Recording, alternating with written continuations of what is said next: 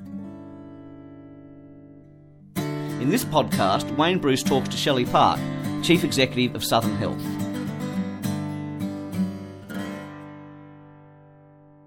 Shelley, can I ask you to start off with where you see the healthcare industry heading, let's say, over the next 5 years? Look, I think it's going to head in a lot of the same directions that it's heading. New technologies is going to continue to be something of interest and that we need to keep abreast of.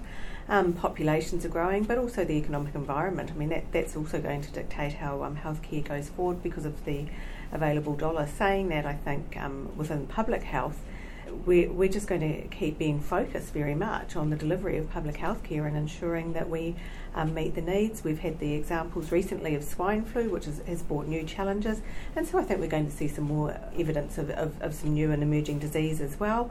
But again, the industry will keep responding to that. I think research will continue to be a real focus and will change some of the way that we deliver care. And what I'd be very hopeful of is that we actually keep engaging very, very widely with primary sector and finding new ways that we can actually keep people out of hospitals. And what do you see are the major issues facing Southern Health at the moment? We're in an area where we've got a growing population and we have a large amount of ethnic diversity. So what that gives us a challenge of is finding all of the people that can act as interpreters so that we can ensure that people get the correct information about their illnesses or their health challenges. And what we're finding is there's more and more new languages coming into Australia and there isn't always interpreters available. So that's certainly one of our challenges. The number of patients that keep coming into our services, I think sometimes success actually breeds success, and what we're seeing is more and more people being referred to Southern, which is excellent because we have built an incredibly strong clinical team, really strong clinical leaders delivering really, really good clinical care, and what we see is the patient numbers are actually increasing and coming as a result of that. So I think some of our major issues are around delivering all of the healthcare within the available resources, something of which we're really, really focused on, remaining within our budget and delivering that care and keeping up with the ever-changing changes in technology. So a little bit linked to my answer to the first question, really. And Southern Health is the largest public healthcare service in Australia. Does that size give you particular advantages or disadvantages? Look, I think it gives us advantages, and not only because of our size, but also because we actually provide healthcare from pre-birth through until death. So we cover every range. The fact that we've got links with community as well, and we actually deliver some community services, I think gives us great advantages. So we can actually look at the whole care continuum, and we can actually refocus that to ensure that we actually meet patients' needs. And a really good example of how we've done that is in general medicine over the last year, led by one of our clinicians. We've totally refocused the way that we deliver that care, and we've been able to do that because we're actually responsible for that whole episode of care. We have aged care services as well, so what we're looking at the moment is linking that in. So I think it actually brings us huge advantages. There's a slight disadvantage, as in I don't know every one of my staff members' names, and that would be lovely, but with about 12,500 staff, that's impossible. But it also gives us the opportunity of attracting people who want to work in a large organisation and are really, really committed to getting teams working, and we can actually develop a lot of people up so that they can keep moving through their health career, and that's at both clinical and management levels. And you've you spent the majority of your career in New Zealand. What do you see as perhaps the differences and the similarities between the systems in Australia and New Zealand? And the second part of that question is, do you see that either system is better at certain aspects of delivery? Look, I think that 95% of the time, I've been in Australia for, 3.5 years now, 95% of the time I could either be sitting in Australia or New Zealand with what I deal with. We all talk about budgets, we all talk about accountability, we all talk about patient flow, we all talk about how we can get more patients access to services. We all talk about some of the same things. I think some of the KPIs here in Australia are different to what I experienced in New Zealand. And in New Zealand, within the health services, the fact that the chief executive holds the whole budget for the region is something that's of difference. So I think there's some positives and negatives in both services. But what I would say is I think looking around the world, both Australia and New Zealand, I believe, run very, very good public health services. So what I try and do is bring the best of what I've seen in New Zealand into the Australian environment as well. And there's also the best of what I've seen within the Australian environment and try and merge the two together. And as you say, in New Zealand it covers sort of holistically the whole, primary care, acute and extended or community care. Does the funding system in New Zealand help the integrated model of care more, or is that achievable in Australia, do you think? Look, I actually believe that it's achievable in Australia. I don't totally buy into the concept that you have to hold the funding to get the integration. I actually think integration is a lot around working with other people and developing the relationships to get that. Certainly if you hold the funding and can direct it, that's one way of doing it, but I don't see that as the only way. So a really good example of us is with the swine flu. We actually needed to get community clinics up and running really, really quickly to actually deal with the numbers. We wanted people that were diagnosed or expected to have swine flu to stay out of the emergency department. So we actually liaised with the local general practices in Dandenong, and we're really lucky because we have a good relationship there. And within 8 hours we had our first community clinic opened that we had agreed with the GPs. Now that's a great example of integration, and integration working at its best. However, I don't hold the funds for the GPs don't hold the funds for the hospital, but it was something that we were really focused on and we got up and running really quickly. What do you see as the key issues facing the public health system in attracting and retaining talent at the senior levels? I think that we haven't always been that good at marketing what we do. I think that one of our challenges is ensuring that staff continue to actually develop in their roles and get the development that they need.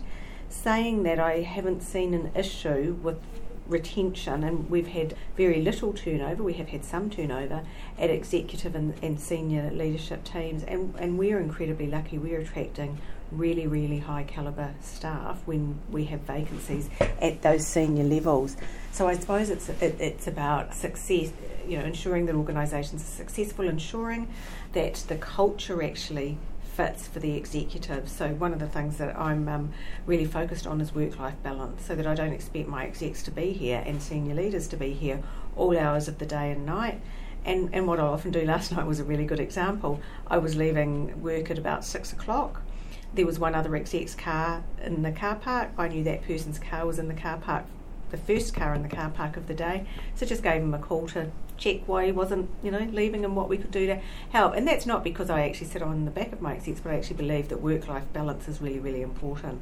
So I think one of the things is, with retaining and retracting people, is ensuring that the culture of the organisation is a really, really good fit for those execs, but also being really clear of what your culture is.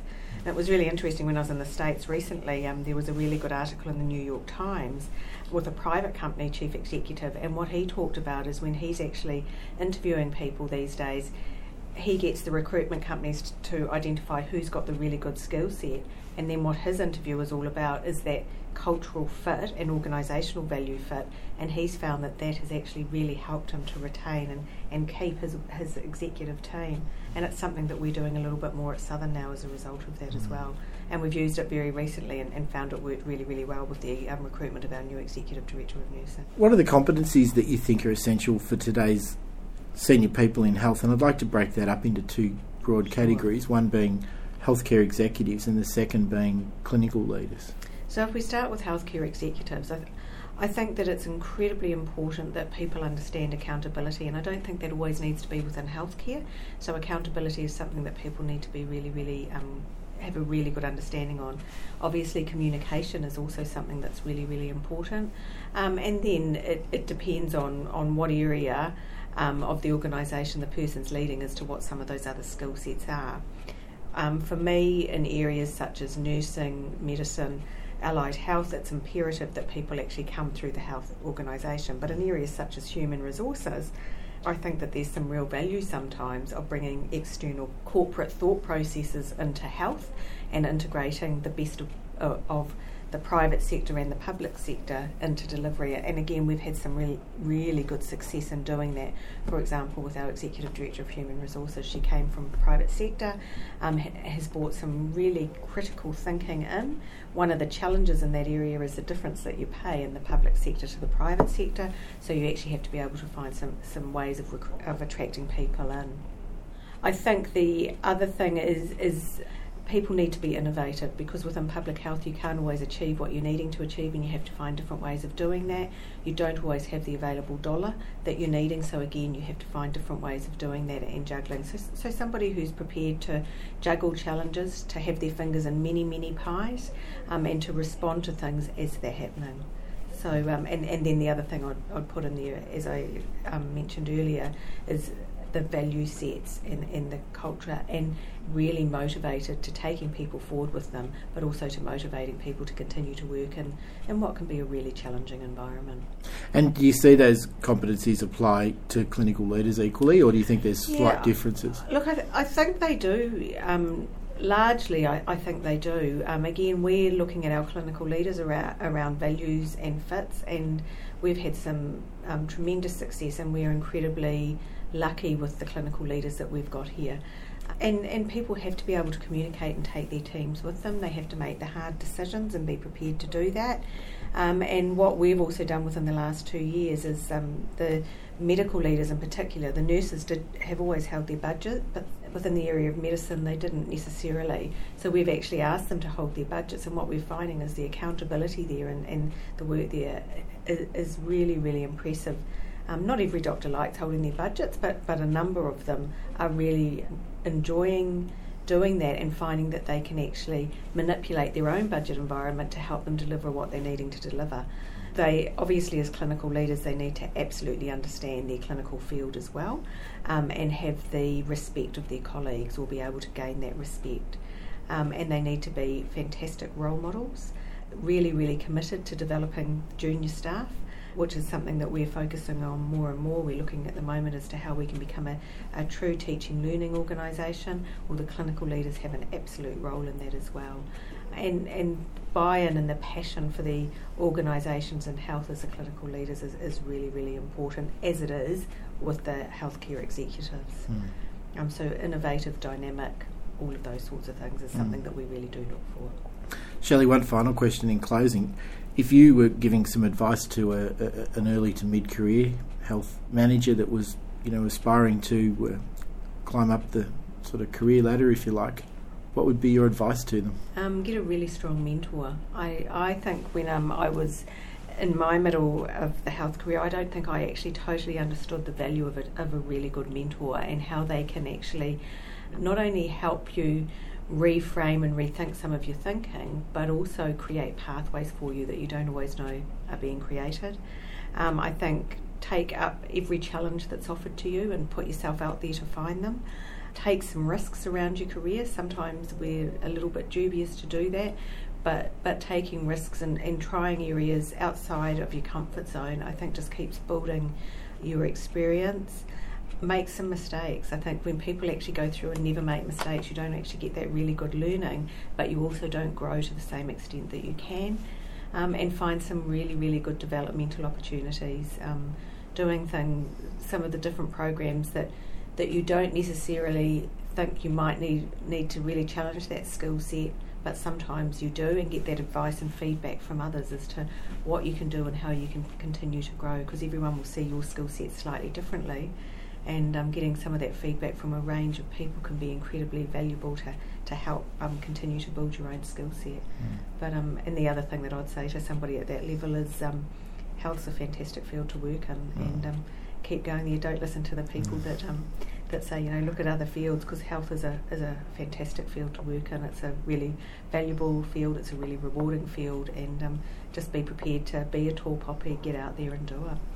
That's great. I think that's an appropriate note on which to close our interview. Thanks for your time. Thanks, Wayne.